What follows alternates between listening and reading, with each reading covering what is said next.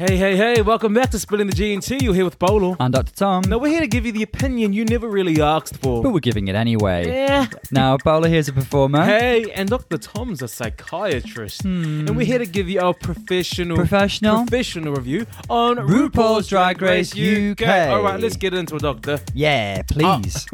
We are getting straight into Are we? it. Thank you. We didn't get to any quizzes this week, so we can't give them a little story about that, can we? No. Then, More quizzes that we were, Grand Supreme runner-up. I do want to that's our say official title. we're supposed to Facebook the organisers to get our free. Yeah, Free. I'll have to get on to that. Maybe we can propose that. Maybe do you want us to host it? Well, I would be all for that. I would be for that. There would be no incorrect answers.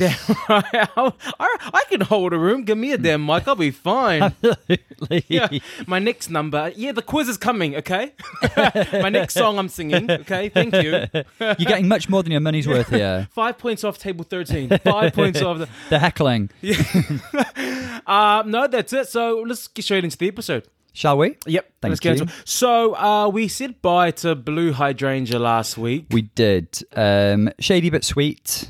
Off she went. I did miss her. I missed her energy in this episode. Did you? I felt her absence. I mean, her character really evolved, didn't it? She was shy and intimidated at the beginning, but she found her feet. I think there was like a middle bit where she overstepped a little bit and went a little too shady, trying to find this character of hers. And then she found a nice balance by the end, and she really grew on me. Yes. Yeah. The lip sync, like we said before, the lip sync was a good lip sync. And it was. I've been hearing, I was having a talk with someone about the lip sync. Mm-hmm. And they were like, oh, Cheryl killed the lip sync. And I'm like, did she? I mean, it was a good lip sync, but Yeah. she didn't slay it.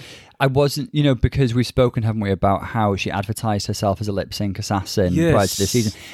She deserved to win that lip sync. Yeah. It was a really good performance, but it wasn't, we've recounted them several times during this podcast, haven't we? The great kind of like Sonique versus Morgan, Brooklyn versus Evie, Trinity Alyssa K. Bonet versus anyone. Coco versus anyone. Yeah, Coco versus Alyssa. Oh. Yes. Those are the lip syncs that made me go, damn. Latrice Royale. Watch out. Another Watch fantastic out. lip syncer. Exactly. This wasn't one of those. This was just a good lip sync. Yeah. That's what I would say as well. And considering it was, in front of... Maybe she was a bit intimidated by being in front of her idol, but it was supposed to be like her song. She said after this, she's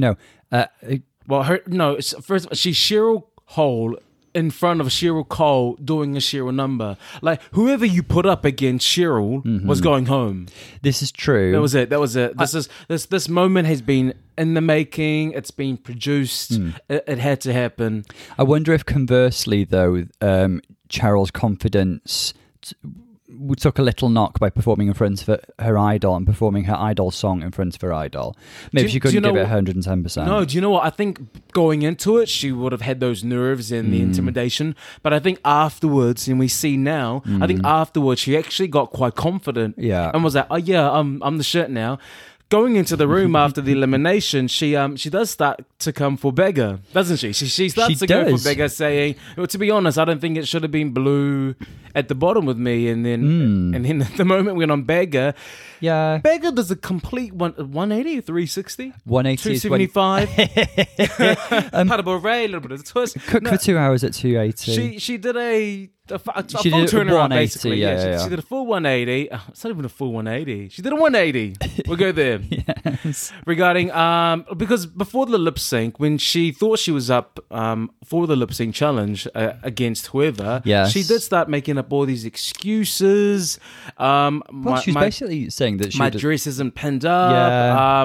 You guys are younger than me. Like, she just laid out all these excuses. Now in the workroom after the whole shenanigans had gone down, now she's changed whole tone. Yeah, she pulled an India Ferrah last week and laid out the excuses card by card, didn't she? But I think that was her defense mechanism playing there. Yeah. And this week she was saving face and backtracking. She was essentially saying, oh, no, I was fully ready. I didn't say those things. I'd have killed it. Don't worry about me.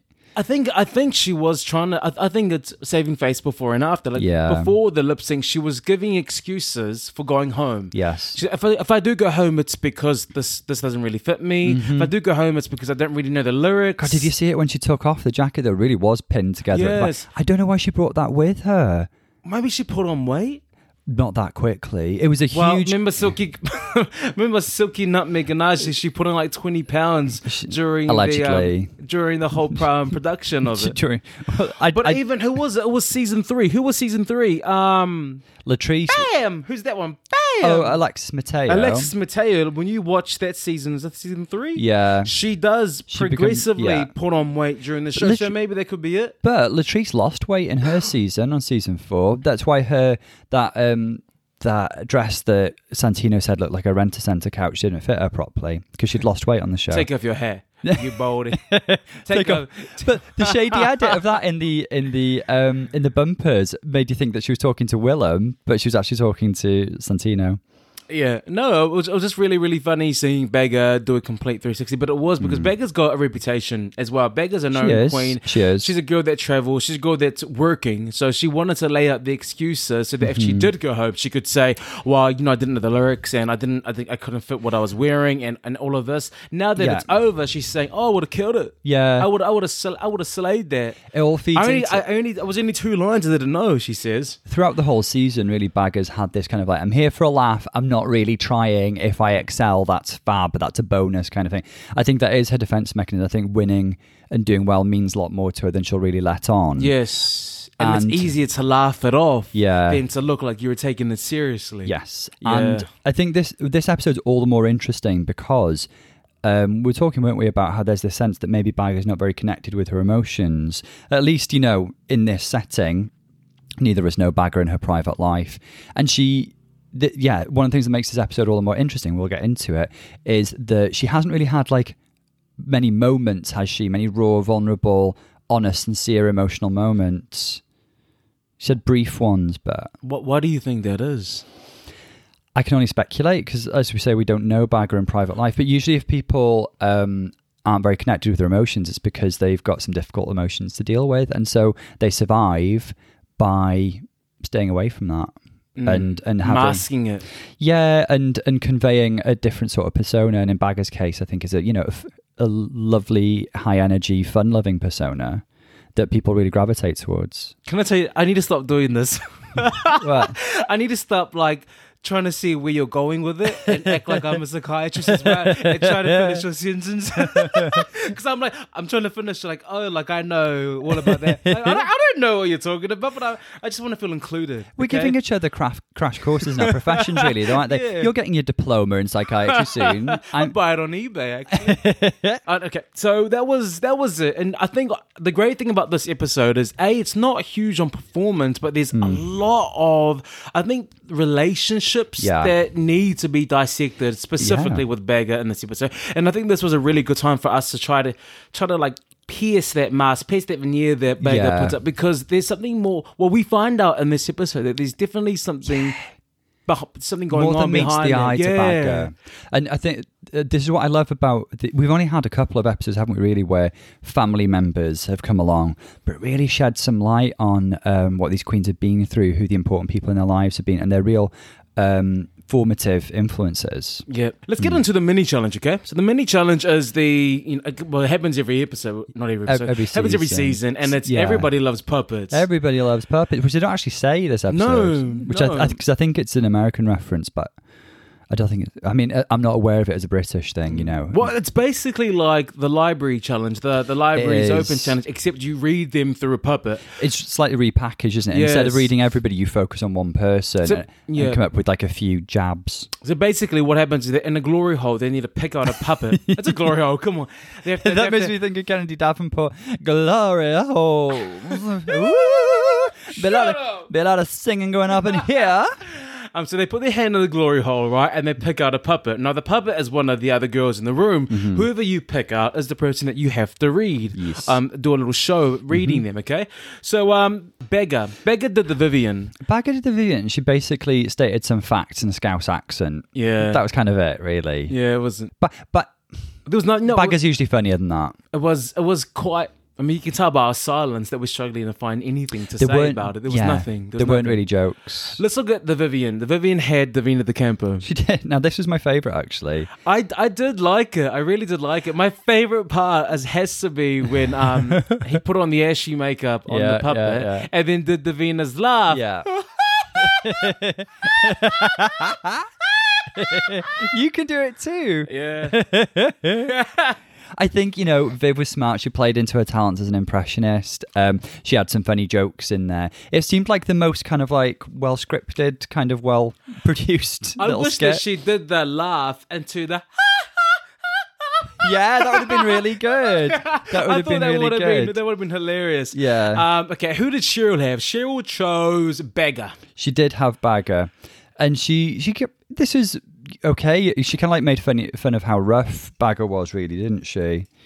That was like the Bagger's a large than life personality, and there is material to make fun of there. And you can criticize her for being a bit rough around the edges with her looks, and that's what she did. Yeah, and it was kind of funny.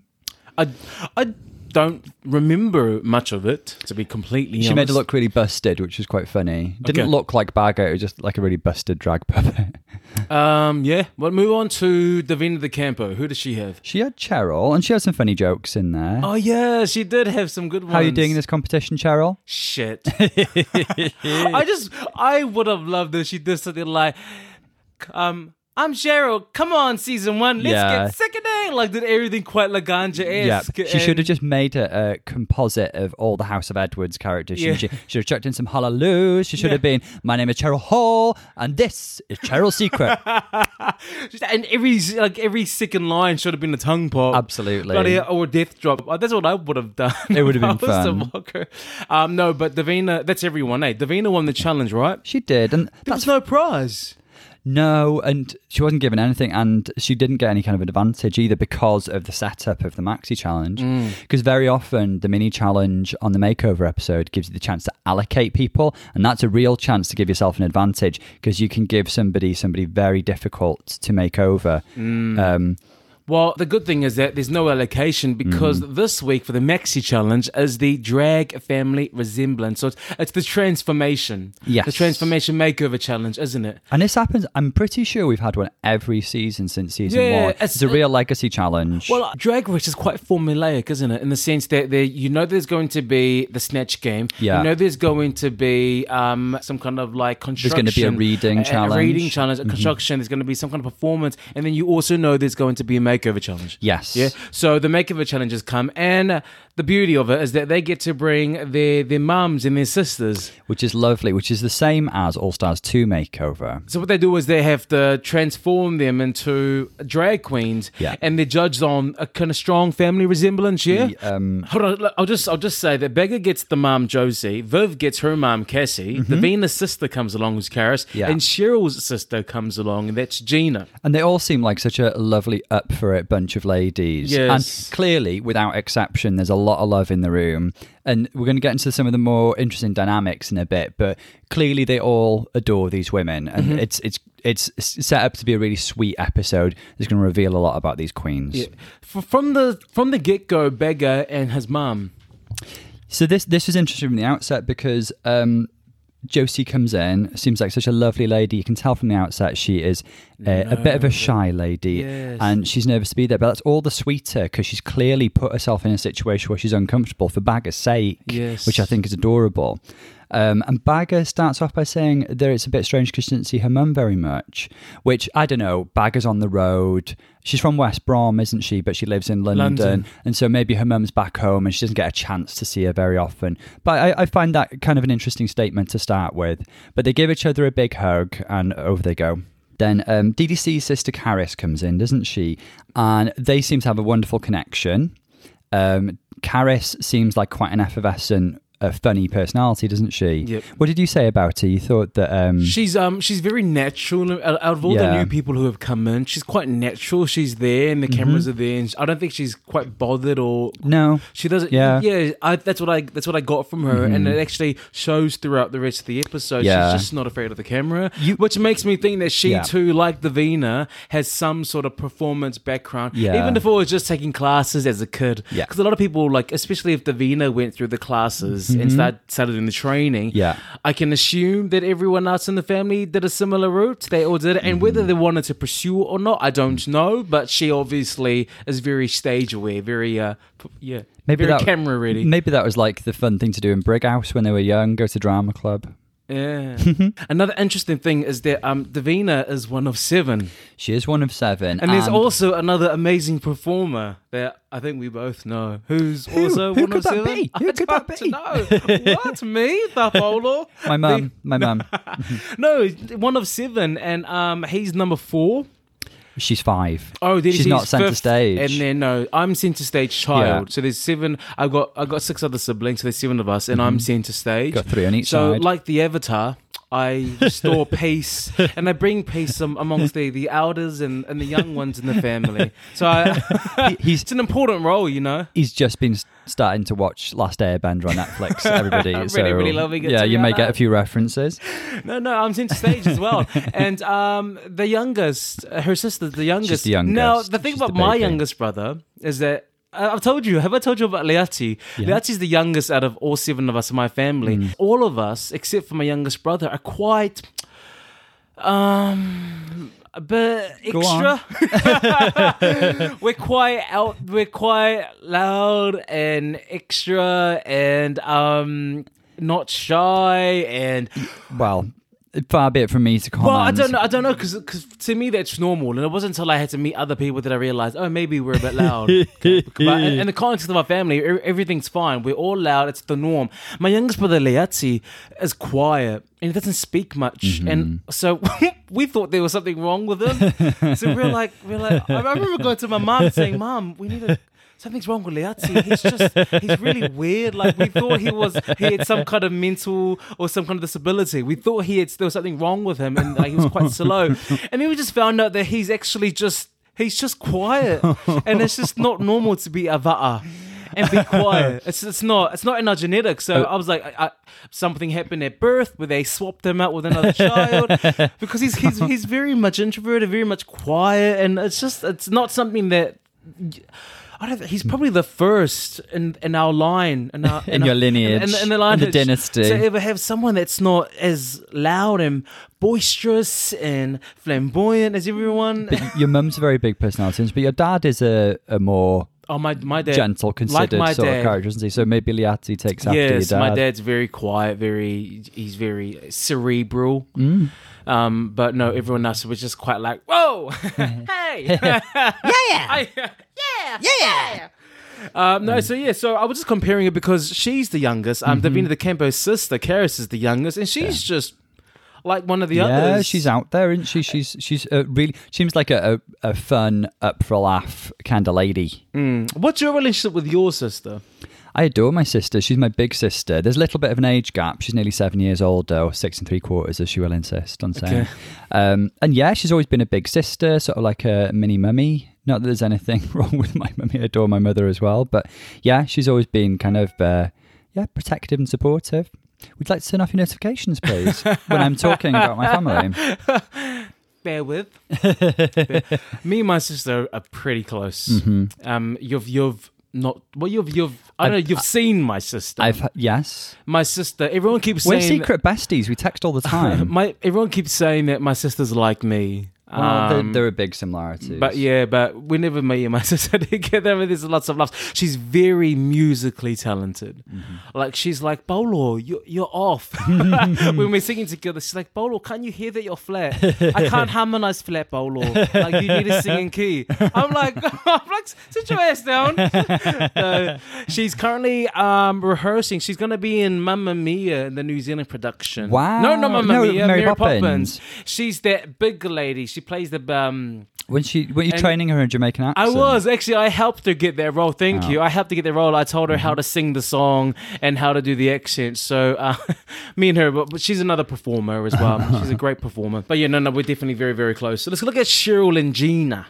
So these guys seem close as well. I do get a kind of Gina is there and she's up for it and she wants to make it as good an experience as possible for Cheryl, doesn't she? Yes. She seems really sweet and enthusiastic. She really wants to impress her brother impress RuPaul. She's going in there going, I really want to help you. Yeah. I watch the show, babes. I watch the show. We got this. We're going to win. She's classic Essex, isn't she? With her blonde hair and her bronzer. Her lips done. You know what? She's the kind of fag hag you'll see in like Two Brewers or Superstar Boudoir. Yeah, she's that girl. She'll be there with her gay friends and she'll be like trying to hook you up with her gay friend. Like she just looks like that girl that I'll bump into a gay bar with.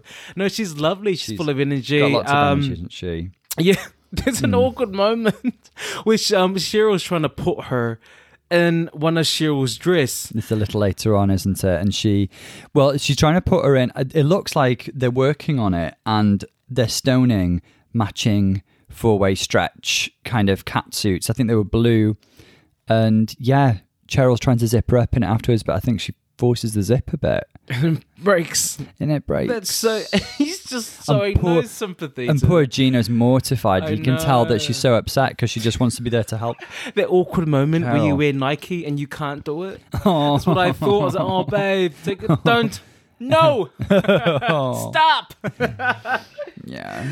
Vivian and Cassie. So Vivian and Mom. Their relationship is just so beautiful. It's lovely, isn't it? There's so much love between them two. Viv speaks only highly of her mum and clearly with a lot of respect. Although she has a laugh with her, doesn't she? And she says to her, "Have you shaved him, Minge?" And she's like, "James, no, stop it." She's she's a respectable lady, isn't she? She really, yeah. No, like a lot of the other times, I love that moment. People try to play off of. That moment, and they're like previous episodes. Other people try to match that crass, but this mum is just so. I love it. She's like, James, no, James. Vivian's like, Team Men. She's like, James, no, James. You're very naughty. You're embarrassing James. me on TV. Stop it, James. No, I thought that was lovely. Right, first things first. Have you shaved your minge? James. So you're very naughty, James. You don't change, do you? Hold me off. Is it a definite from us? Team Minge. No! James, no. I need to ask you this question. Now, when RuPaul's going for the walkthrough and he's talking to Cassie, Viv's mom, there is a question in which... I think RuPaul asks, it sounds how are people responding to the Vivian? It's one of those things that makes me think that in the producer's notes somewhere there's something about somebody in her family not responding very well to her drag. Well, I thought that the mom's answer was she gave a very politician answer, very evasive in the sense that I felt like she says, she kind of did say, this is what I heard. Yeah. You can dissect it because you're the psychiatrist, allegedly. I heard a lot of people don't accept it, but we love James, and through our love for James, we're going to learn to love the Vivian. That's what I think I heard. What did you hear? I think we're hearing something similar but a little different. I get the sense that kind of like in Viv's immediate family that perhaps it was never really a problem, but perhaps in the extended family, some people might have taken some issue, but everybody's learning. Even the people who started with an issue are learning to love Viv as much as James. It didn't strike me that certainly Mum or anybody in the immediate family had a problem. But, this must be a journey for a lot of parents, coming from a different generation, loving and accepting their children as they do. For their child to come out as a drag performer, there must be a period of adjustment, and we couldn't criticise them for that. Yeah, well, the Vivian's not a new drag queen. That's the thing. The Vivian's been doing drag for about 10 years. Yeah. Or 10 plus years. So a while, yeah. For her to give this answer that was still quite evasive, you'd think after 10 years she'd be like, oh, we love her, we all accept them, we love, we glorify the Vivian. No, it's not. So after 10 years and there's still that kind of dissonance. Well, I still didn't get the sense that it came from Mum. I felt like it came from someone else that she was kind of speaking on behalf of in the extended family. Well, there is a lot of love between them two. Listen, now this is the most important relationship of the episode, I have to say. It's between Beggar and Josie. Now, Beggar and and Beggar's mum. Mm-hmm. It's almost awkward to watch because you just know that the mum is so out of her comfort zone. Yes. The mom is the complete opposite of Beggar. She really is. They're polar opposites. She really opposites. is the complete opposite. It's like me and my younger brother. They Not you and your mum, though. Oh gosh. No, me and my God, no, not my mum. No, it was just she's shy. She's very, very like too scared to almost do anything. And like the way that Beggar responds to little things, like Beggar's quite. I felt Beggar was quite short with her. It was very, very interesting, wasn't it? He's easily frustrated at the little things that she does, like when she picks up the wig and he snatches it off her, and it's just like, oh, at his wit's end. I'm like, whoa, it escalates quite quickly. So that's why I'm thinking there's definitely some kind of unfinished business, some kind of relationship breakdown. Maybe they're in. This is what I'm talking about when I'm trying to be a psychiatrist, but and I'm like, maybe I should know. I think a couple of things that we need to say are that we can only speculate. We don't know any facts here, but we can certainly pick up on the energy and kind of, state our interpretations. What is the energy telling you? Well, have you seen a relationship like this in your practice? I think it's interesting, isn't it? Because the dynamics are kind of inverted a little bit in the sense that Mum seems to be quite submissive to Bagger. I hear what you're saying about Bagger. In this early portion of the episode, she is kind of like a bit sharp with it. There is that bit where she snatches the wig off her. I feel like Alan Carr said something quite accurate later on in the episode when he said it felt like she was actually trying to be protective of her, being aware of her mum being on camera and not wanting mum to kind of, embarrass herself, and being aware that mum seems like quite a sensitive, shy character. But that protectiveness comes out in a way that can be construed as quite critical, and maybe there is that streak in Bagger.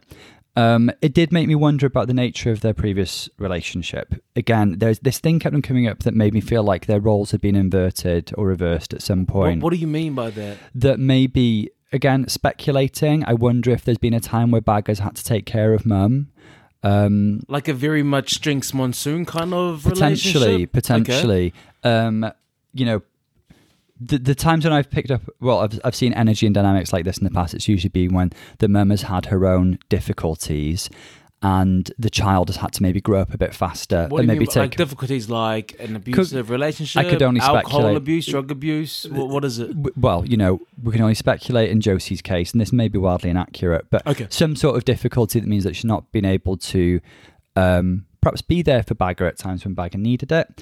And, the whole act of this very shy, very lovely lady coming onto a show like Drag Race where she's expected to perform is a massive gesture on her part, I think. Yeah. To do something for Bagger.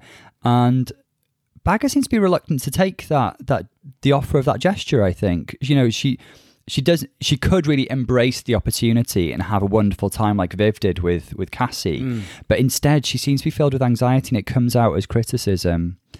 I thought it was so interesting as well that Bagger's suggestion was that they do the Kardashians but roles reversed, where Bagger does seem to be, she does occupy this role of the kind of like the fun older lady. Her influences, we've always said, haven't we, seem to be from yesteryear. She seems to like have influences like Shirley Bassey and characters from Coronation Street, like Ina Sharples and people like that. But and Deirdre Rashid, and those seem to be her points. Why does she relate to those older women characters? Why does she dress as an older woman a lot of the time? It's interesting. Maybe it's because she's been forced into that maternal role at some point, that caring role. In season 5, Jinx Monsoon said that her drag character came out of having to be an older person to look after her younger brother. And she's taken that to the bank, hasn't she? Because her mom wasn't there for her, so she had to be that that maternal figure and for she her became brother. Seattle's youngest MILF. Yeah, so the same way that Jinx Monsoon found that character to for drag is probably the same way that Bagger did. Quite possibly. I almost... This is so. I want to throw it out there. Then you're gonna again do your doctor psychiatry stuff on it. It seems like that you think it was like mom's way of trying to make amends for something. Maybe this is her way of saying, "Okay, I want to make it up to you. I know I'm shy, I'm timid, but I'm gonna do this for you." Yeah. And I agree. there that kind of It was felt that like, happening there? It felt like a gesture. It felt like an olive branch. And fair play to Josie, as we see later in the episode, she does so well, considering it's clearly not her natural tendency to be a performer. Yes. So I think just another little disclaimer to put out there: we don't know Bagger. We are speculating. Okay. And the other thing is that I feel a little bit defensive of Bagger as well, because we try our best not to look at other shows and pick up on things like, but I couldn't help but notice that she'd come under a lot of flack for the way she's perceived to speak to her mum. We don't know their relationship, and we're certainly not here to criticize Bagger, and definitely not her mum. No, we're just trying to understand it, aren't we? Yes, exactly. I wanted to know what your relationship with your mum, because for me and my mum, I could never talk to my mum like that. I would be flying across that room. I would be dodging frying pans, knives. I would never even dream about it. You'd get body slammed. I would get, my mum she would left, right, jab at me she would, I would never ever talk to my mum like that. And the relationship with me and my mum is very different, because I'm Samoan, and I remember growing up looking around and seeing the way that you talk to your mum. It's quite conversational, and very much you guys can talk to each other like your friends. I can't talk to my mum like that. That's just not culturally the way to go. They're my parents, they're my elders. It's a respectful. The way I talk to my mum is usually in response to something that she wants. It's not as casual as you. I remember growing up. I told the story. I remember growing up, and we went to Pack and Save. Pack and Save is like your Asda, your Aldi. It's the place where you get bargains, isn't it? Yeah. Pack and Save. So I was in Pack and Save, and with my mum, and I saw a white boy. I don't know where he was from. I'm going to say white. Please don't kill me. I saw a white boy having a tantrum because the mum wouldn't let him put the chocolate in the trolley, and then the mum gave in and put the chocolate in the trolley. So then I was like, I want to do the same thing. Shit. So I wanted some lollies in the trolley. My mom said no, and then I started to try to do a tantrum because it worked for the other kid. Yeah. My mom gave me a beating in that row, and all the staff were too scared to jump in. No one knew what to do. I'm laughing now, but it's really traumatic. Yeah, babe. She gave me the biggest hiding, and yeah. So that's why I don't trust white people. Because they give you bad advice. That's why I don't trust you white people. You white people are evil. You stay away from me. So that's our relationship. Yeah. How's your relationship with your mum? Well, I'll tell you something. I've never had a beating in a Pack and Save. No, I adore my mum. My mum and my sister are very close. We've always been a bit of a trio. And yeah, they both mean the world to me. I have massive amounts of respect for both of them. My mother is a very sweet, kind, caring person. Never raised a hand to me, certainly, but certainly there are very different cultural aspects between our mums, definitely.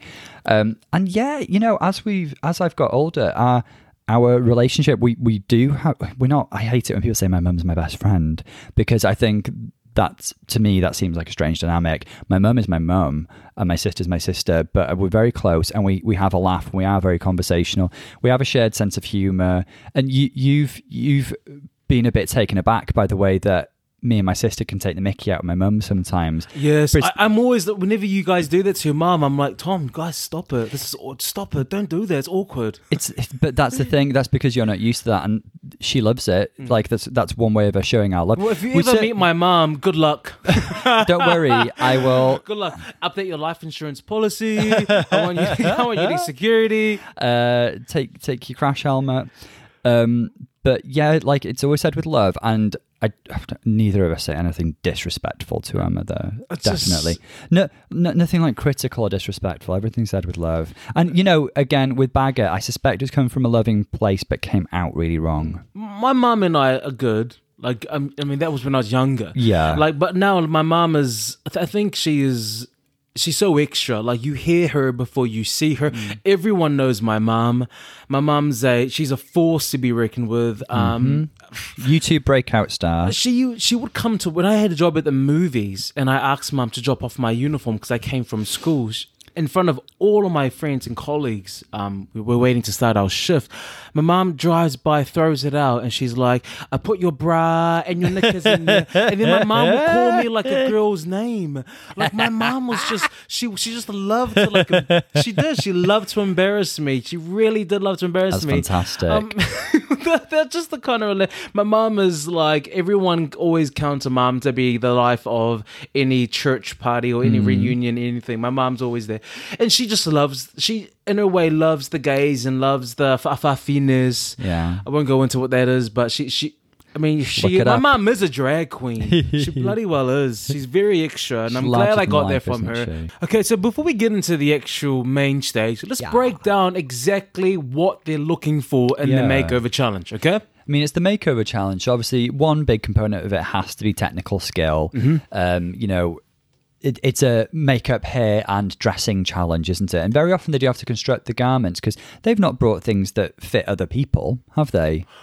I don't know. Like, they do get a list before you get into Drag Race. They give you a list of the things that you need to bring. So surely they bring something. I don't know. Well, recent ones we've seen that some of the girls, like in the last season 11. Okay. Did Brooklyn win that one? Season 7. No, 11. I don't know. No, did she win the makeover challenge? Put me on the spot. But in that one, it felt like they'd brought 2 of several costumes. But the thing is, they couldn't have been guaranteed who they were going to have to make over, could they? So they couldn't have been guaranteed, I have things to fit this person. You know, as we see, Viv is twice the height of her mum. She wouldn't have had anything to fit her. So in part, it can be a construction challenge as well. Can be, but not necessarily. But the main thing is, isn't it? Family resemblance and connection. I think connection is so important here. In the past makeover challenges, it's always been the look, the makeover, and they've always been given something else to do, like a choreography challenge, or in season 3, cheerleading challenge. There's always been something else. The colour guard thing. Yeah. The striptease in season 4. Yes, there's always been something more than just walking the runway and showing off the makeover, which makes, and there's a lot of things that are said during the episode that makes me suspect that choreography was part of that the challenge actually was to dress up your sister or your mother, but also have a bit of choreography on stage. Now that wasn't said, but from the comments I hear from the judges, from the comments I hear from the girls where they're mentioning choreography, I suspect that it was originally in it and it's somehow been edited out. I think it's quite possible, isn't it? Because we see a bit of rehearsal going on. Yeah. And, you know, Bagger talking about her mum doing a slut drop and things like that we don't see materialise. And like you say, choreo is mentioned a few times. I did wonder if maybe they just meant the routine on the runway and they were using the word choreography to describe that. But I wonder, like you, whether something was cut. And if so, why? Was it because somebody who was a front runner didn't do very well, or is it because just nobody did anything that good or interesting? Things have been cut for that reason in the past. Well, editing suits the purpose of the agenda, of the narrative. So if it was cut, there's a reason. Yeah. But I did suspect that there was definitely something going on there. Main stage. Well, just one other thing as well, like if we think about previous winners, like of people who've had like nice connections and nice moments. So like, do you remember Raven? She had an older gentleman to make over, and she picked him up on the main stage. And it was such a, for Raven, you know, the queen bitch, it was such a nice, soft moment. It really was. Yeah. She has no emotion on her face besides. Absolutely. She's the ice queen. This one. Can you see my face? Can you hear my face? You look fierce. Thank you. Then when we think Manila and her jock had quite a fun journey because he was getting on her nerves and he wasn't really engaging, but then really had fun on the main stage, and they clearly had a great connection and having a lot of fun together. Roxy won, I think, out of pure technical skill because she was given a little bear to make over and she had to shave him head to toe. And, you know, we know that Roxy is a consummate drag professional. Yep. Professional. She's talked all other drag queens talk so highly of her. They do. Whatever you think of, you know, the way she conducted herself in that season, I do think she redeemed herself on season 2 of All Stars, by the way. Okay. I think, you know, she is polished head to toe and she's gorgeous to look at and she's clearly very skilled. Well, I just think that she didn't have anyone to pick on because Jinx Monsoon was quite a vulnerable person that you could pick on. I don't think there was anyone in that room she could have been a bitch to. I think without getting it back. I don't agree. I think she really had time to reflect on what You're she allowed did. to have your opinion. You're allowed to be wrong with it. That's just what I think. That's just what I think. And I'm allowed to broadcast it to millions of listeners. Because you think Come on, blue tick on Instagram. Come on, verification. if you think on the same season of All Stars, Fifi, edit or no edit, kind of did not redeem herself in the same way, and Roxy could have done exactly the same thing, and she didn't. Oh, well. I want to get into the main stage. Please, I don't know what you're waiting for. The first thing we want to do was I want to talk about Cheryl and Sissy Hall. Wow. All I wrote here was that the sister got the other dress. She really, really did. So, obviously, they were both in bodysuits with fringing. Yes. Cheryl's was like pearlescent and expensive looking. Yes. And fitted well. Sissy was given the car boot sale. It really, really was. On offer. It had pink fringing that looked raggedy. It didn't flatter. It was like someone that party streamers. She goes, "Oh, Yeah. I'll glue that to this bodysuit." Yeah. And I'll put on RuPaul's Drag Race. Absolutely. Although her hair and makeup was lovely. She had those Yes. brushed out voluminous waves, and I liked how they had same but opposite side partings with their hair. So they had that symmetry. I thought the sister was giving life, and I have to say to She was Cheryl, because fab. Cheryl's obviously listening, Cheryl, babes, you let your sister down. She did not let you down. She actually gave everything on the runway. She did. She I was loved fab. her. She was talking Cheryl up every moment she had. Yeah. She was her biggest cheerleader. She was a cheerleader, wasn't she? She was was her very biggest sweet. cheerleader. She was a little Yeah. brother. She was a little sister. She really wanted it for Cheryl. She knows how much she wants it. She Yeah. gave it everything. So I want to let Cheryl know that you let your sister down here because she came in there ready to win. And they mentioned that Gina was a little behind in the choreo, and I wonder if that was Cheryl giving complex choreo again that was fine for her but not for other people. But I did love It's a that. very selfish quality when you're looking in any sort of choreography that you ever do that suits you more so everyone else. It's very selfish. Yes. But they did have that sweet moment earlier in the episode where it turned out that Gina had taught Cheryl how to beat her face. And that warmed my heart because it made me think, do you know what? Cheryl must have grown up in an environment where she had at least one ally. She had her little sister looking out for her and cheering her on, and that's incredibly sweet and wonderful. Well, it's the little brother. It's the little sibling syndrome, isn't it? Where you're trying to get approval from your older brother or your older sister, and so you're really just trying to do everything you can to get them to like you and love you. Yeah. That's what it is. Yeah. What about the Vivian and the mother? First thing I want to say is that I wish it was like Madam Westwood. Yeah. The name had a connection in that way, but the Yeah. mother is fine. Call me the mother. Wonder if that was the reference to the RuPaul song. Yeah. But they coordinated but didn't match, which is something I always like. You know, they had similar color schemes. It looked to me like, again, because of size differences and stuff, Vivid had to put something together. So there was like a regal gothic quality going on, wasn't there? There was something a bit witch, a bit like wizardy, especially about Harry Potter. Yes, Mum's robe gave Professor me Harry Potter. McGonagall going to the Yule Ball. Yeah, something like that. Yeah. Okay. But they looked gorgeous. Mum was living her life. She was waving like the queen. She was smiling ear to ear, and she was clearly very proud to be there with Viv. Her face was very Hocus Pocus Winifred. I was transported there immediately when I saw her face. Not the hair, because Winifred's got red hair, but the face was very much that. Sister! Yes. And Viv had done a great job of beating her face as well. She'd really, really done a gorgeous job. And also taken into... Even though she was a lady of a certain age? as Bagger would say. But she'd taken account of all that, hadn't she? And she'd done her best to create this gorgeous, flattering look, which is nice. She'd really worked with her mum rather than against her, I think. And, she created the nipped-in waist with the robe and stuff, and it was all lovely. Oh, actually... From afar, you couldn't really tell, but with the close-ups, there were a lot of details on the robes. There was a fur trim, there was gold lining, that kind of thing, and it looked expensive. It was lovely. I think Vivian looked stunning. She looked gorgeous. I love this look. She looked stunning. There is a gothic thread running through Viv. Whenever she has a chance, she pulls out something quite gothic and quite like her Mother Nature look last week. I think she does like a dark, brooding look. I didn't really notice. I thought she looked really regal. I think it's a theme. Expensive. What about Davina De Campo and Delisha De Campo? They were having a lot of fun, weren't they?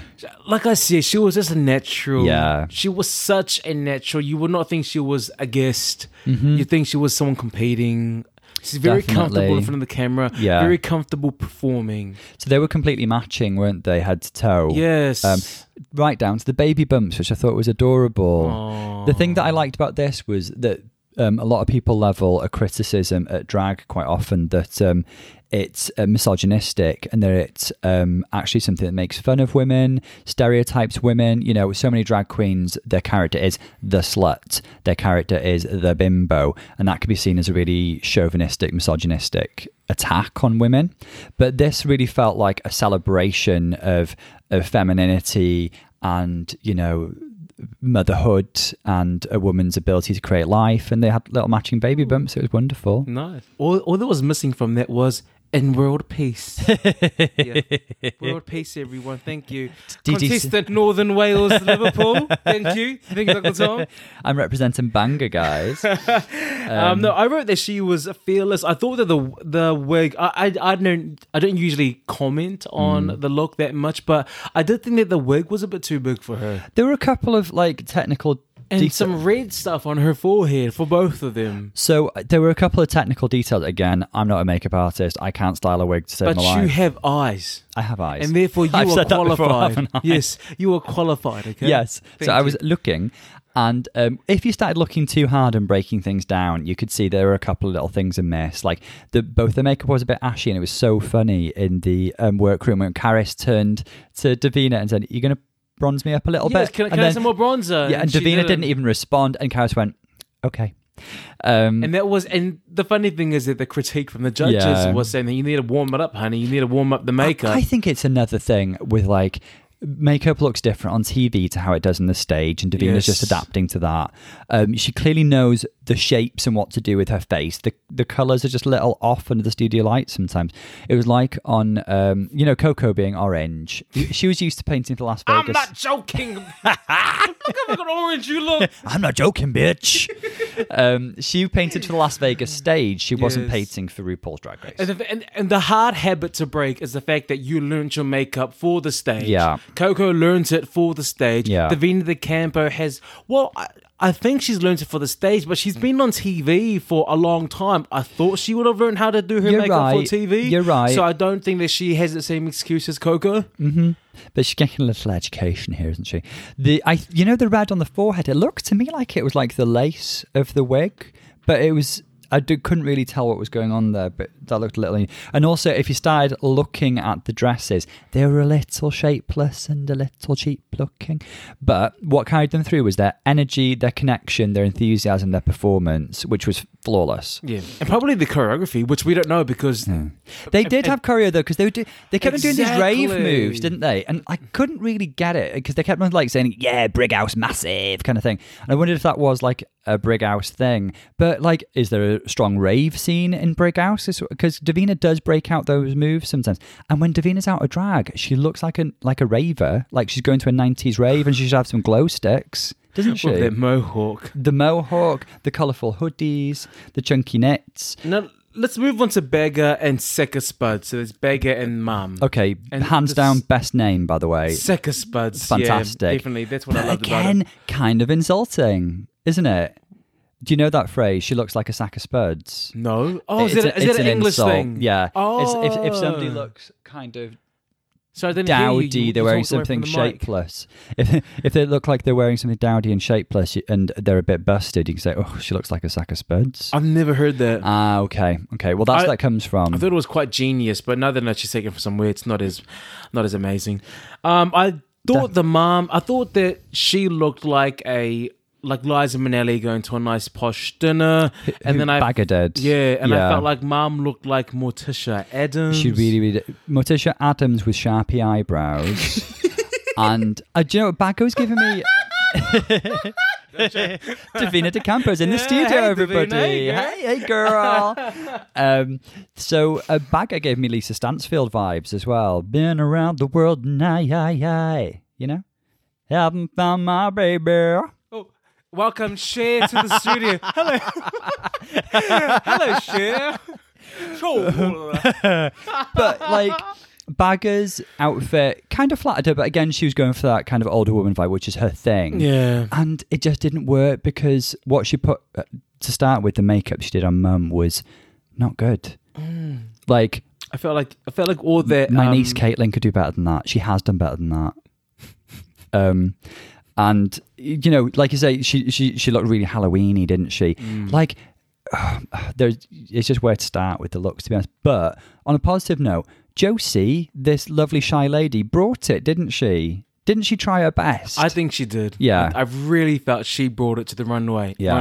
Run. No, she really did bring it to the runway. It's really hard to stop once you get started. It was so funny though. Like, there's obviously some tension, or there's a history behind their relationship, but you don't take it out on Mum with the eyebrows. That was my favorite. Line. My joint favorite line of the day. She was attempting some sort of Irish accent, wasn't she? She was not attempting a Scottish accent or Irish. She said, "I've got a Scottish-Irish friend, Lewis." Apparently he's not, he's from Norfolk, but he sounds Scottish and Irish. Well, no, she was going, I'm pretty sure she was like, you don't take it out on your mum with the eyebrows.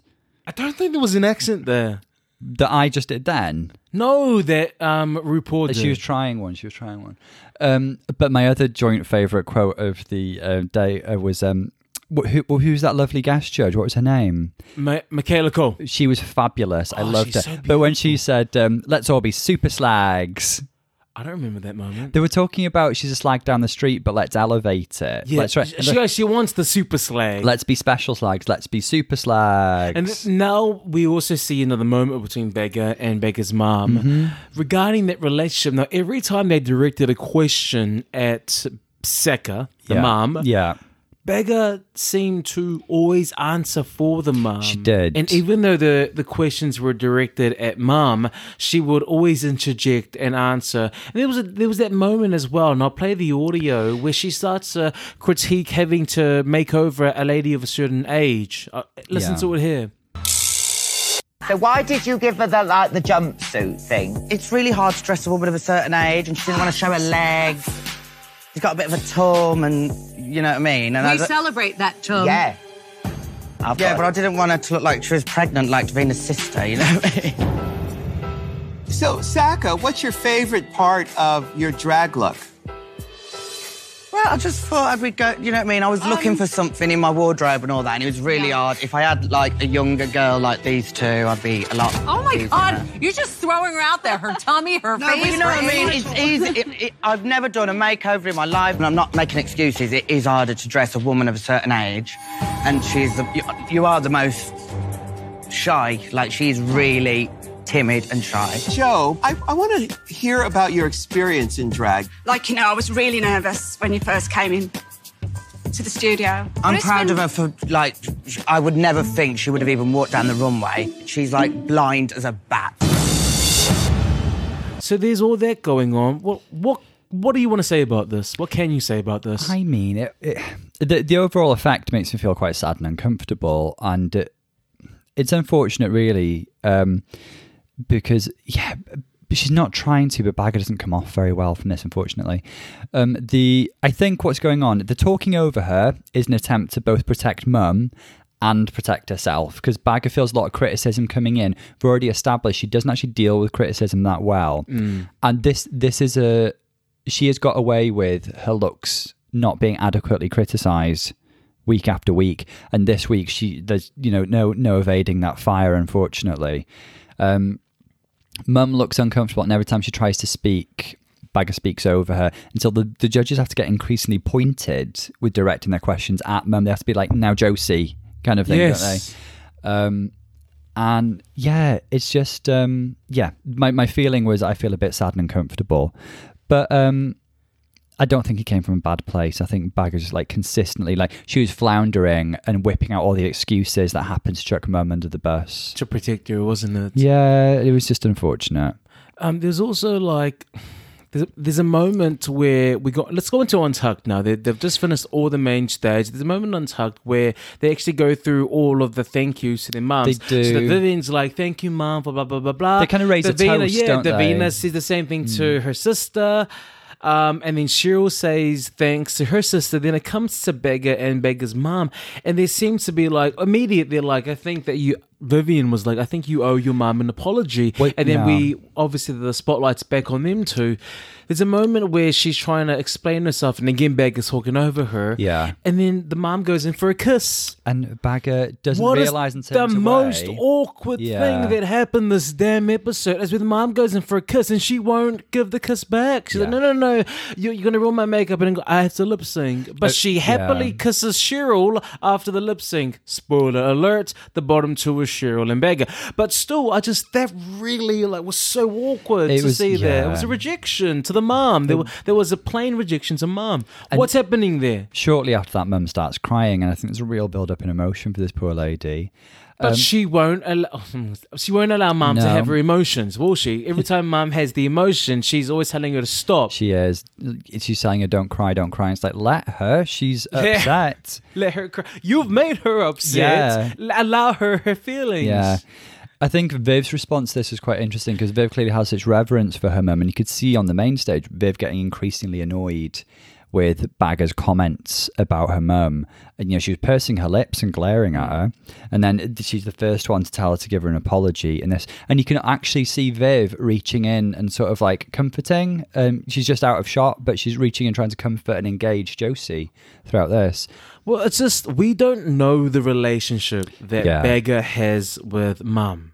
And Bagger says that. She says, you don't know my relationship with my mum. Yes. She says it outright. And it's true. We don't know what they've been through as a pair. We don't know what their history is. Yeah. So it's for someone to come in and give an opinion on something, let's be honest, we know nothing about. Yes. It's really hard for you to hear.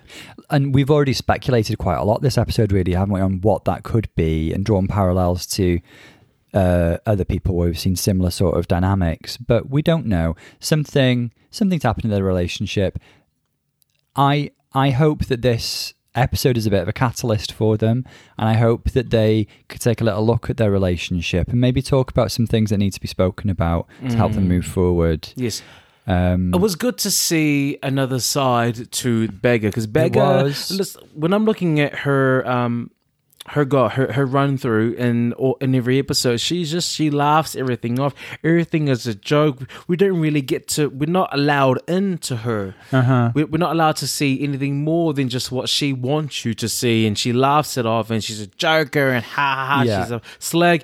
Now that we've brought someone from home, she can't hide behind that character. We have been given some sort of way into something more than just that crude, crass Bagger. We're seeing something different, and it's the first time that we do get to see that. We do start to see Bagger change in this episode, because it's almost like it's too close to home for her. Yes. It's like someone trying to air your dirty laundry, and she's still trying to protect it. Yeah. She's still trying to protect it. Her drag character is probably her way of coping, but she's trying to protect something deeper than that, and I feel like this episode's really brought that to light. Whatever. Oh, come on, Dr. Paolo. I know, right? Gosh, there's nothing else for me to say, is there?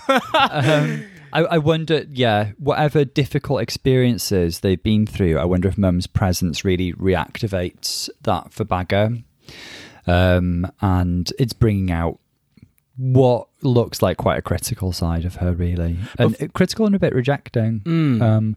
Especially because Bagger has received a lot of focus about the way she treated her mum in this episode. So I really, really hope that Bagger doesn't go on the defense of that and like blame mum for it. I hope it triggers some genuine, productive conversations for them. Yes, and apparently there's been a Twitter account lately of mum who's actually protecting Bagger. I saw something like that as well. So I don't. Is this her way of still trying to make amends with Bagger? Is this still her way of trying to help her in this moment that she needs help? That's her way that she can finally help her or get some sort of forgiveness. I don't know what it is. But at the end of the day, we don't know the relationship. Everyone needs to back the hell up. Absolutely. Nobody should be out there criticising Bagger, or especially not her mum, in this situation. And I hope it doesn't come across as what we're doing. We're just trying to understand the situation, aren't we? Exactly. Yeah. That's what we do. So let's go into the lip sync. Now, the winner of this is Davina De Campo. Tens. Yeah, she did fantastic. Tens across the board. It could have gone either way. Could have been her or Viv. Her or Vivian, yes. But this gives us a nice symmetry, because now Bagger, Davina, and Viv all have 3. Cheryl has none. Okay, well, Cheryl kind of... Well, let's discuss the lip sync. So the bottom two is Beggar and Cheryl. Yes. Going into this lip sync, the song is Amy Winehouse. It is Tears Dry on Their Own, which is a fantastic song. Now, you can argue that this was lined up for Bagger, because let's not forget that Bagger gave us an Amy Winehouse look for her hometown realness. Yes. So she's clearly got that connection to the wonderful chanteuse, Amy. I want to say her performance was great. Fantastic. She had the look, she had the character. It felt like she was Amy Winehouse singing the song. She looked like a jazz chanteuse in that sparkly dress. Her movements and her portrayal of the story was fantastic. You know, if I'm talking about solo performances rather than, you know, both persons in lip sync, this is my absolute favourite lip sync of the season. She was fantastic. She really, really was. Just told a story. Whereas Cheryl, it made me think of Latrice's lip sync against Kenny Michaels for You Make Me Feel Like a Natural Woman, or actually Jujubee versus Sahara Davenport and Black Velvet, in the sense that there's one person on the stage who was embodying the passion of the song, and the other person was kind of dancing around like a bit of a pixie. There was a moment, there was a picture of Beggar, you know, while she's doing you have to lip sync for your life. There's a look that Beggar's giving that is just so... I was really drawn to it. First of all, I just felt like her makeup was already great. It wasn't a Beggar that was seen who was just trying to like laugh things off and be comical. It was a serious look. It was, because it was the first time that Beggar was like, I think she was in it. It was at times I looked at it and I thought I saw like doubt, but then other times when I looked at that same image of her getting ready for the lip sync, it looked like Killer Instinct. It looked like a Killer Instinct. Like she was like, I'm not playing games now. This is it. I'm gonna really give it my all. I loved it. I got chills. She looked over at Cheryl. And I'm Oh my God, did John Travolta just walk in? You're right. She glared at Cheryl just before it, as if to say, like, I'm taking you down. And yeah, because her look overall with the pale makeup and the black hair and the black was quite severe up in here. It really came together to show off that Killer Instinct, as you say. And yeah, Bagger was the clear winner. That was it. Beggar was a clear winner. She had a good vocal performance. Even though it was a lip sync, I could see her singing the song. Yeah. She also matched the kind of era of that music and her dancing, the whole jumping on the spot to the beat. That's something that's very, very done in that time. Whereas I think that Cheryl's downfall is Cheryl was just trying to bring the same poppy movements and like and all of that to a song that really it didn't match with. There's no marriage between that style of dancing to the song. There was no connection. So no, Beggar wins us hands down. And how dare Cheryl? How dare you say you're a lip sync assassin when you only won one lip sync? How dare? What? Why? With the nerve. The nerve of it. The nerve of her to claim that she was the lip sync assassin. You won one lip sync. It was. I have to say this. She's a fighter. She's is. And do you know what? My affection for Cheryl grew steadily throughout the season. Because that facade kind of started it shed every single episode. Ever since they called her out, and was it episode 2? Episode 2, they called her out. They called her out on it very, very early. They're saying I'm getting a mixture of Gemma Collins and Alyssa Edwards. I think she started to shed that. And the more of that she shed, the more I started to actually like her. I think it was because her confidence was growing and she had a bit more faith in herself, so she was being herself a bit more. And you know, this final bit, she's really, really funny and self-effacing, and she's like, oh, you know, worst track record in Drag Race history. I think it's worth saying as well that she really pulled a bit of a Jujubee. I think she knew quite early on, I'm not going to win, but I want to see how far I can go. Because she even says at the end that the writing was on the wall. Yeah, it was. I just think Destiny's Child every time I say it. But the writing was on the wall. So she didn't. I think she knew she wasn't going to win, but she wanted to see how far she could go. And good props to her. Props to your mama. Props to your mama. For going as far as you did. But there was no way she was going to win at all. Yeah, you're right. No. She was like Christina Aguilera. She was a fighter. Yeah. So next week, oh God, I can't wait, because I'm going to say there was a lot of difficulty for me for this podcast today, only because a lot of it was emotionally driven. And I'm not really in touch with my emotions. I'm a very stoic, introverted kind of like character. But no, there was just nothing performance-wise for me to really get into and critique. However, next week, that's why I was trying to do your job. I was trying to be a psychiatrist, wasn't I? And I was doing a damn good job. I wouldn't have known you had nothing to say because it sounds like you had plenty to say. Oh, we're over an hour. Yeah. I couldn't say much, but an hour. Yeah, maybe it's something. Next week, I'm excited because it's an all singing, all dancing, lip sync extravaganza between them three. Yeah. We also got the gorgeous brothers AJ and Curtis. Yeah. Coming in off of Love Island and Strictly. Yes, they're going to be coming in and being the choreographers. I really can't wait. I'm going to critique everything down, even the choreographers. I'm going to critique them as well. If they do their counts wrong, I've done that in the past. I was in West Side Story. Really? Yes, I was in West Side Story in London, and the choreographer was not useless. She was just like so full of herself. She was so useless. And the thing is, she would give us counts, and I'm like, okay, cool, I'll do the counts. And then the counts didn't match the music, so I adapted the counts to match the music. And then I got called out in front of everyone saying I did it wrong. But in my mind, I'm like, I know that you taught it wrong, but I'm trying to help you by fixing it to the song because it's not hitting the right beats. She calls me out in front of everyone, embarrassing me. Fine. It comes to the rehearsals now. We're doing rehearsals for the actual stage, and then I'm still doing her counts. Everyone else starts to realize, oh, she was doing it wrong. So they start doing what I did in the practice. Then she stops the rehearsal, calls me out for doing her counts to the songs. And then I was like, and then I got... At the end of the day, after I got the Diva Award, and the choreographer put me forward for saying that I was always combating her. And then I was like, but was I wrong? You can't help it if you're right. I was like, but was I wrong? No, I wasn't. I was trying to help you out, sister. I was trying to help you out. Anyway, so I'm going to critique everyone down from the girls who are left down to the choreographers. Maybe RuPaul.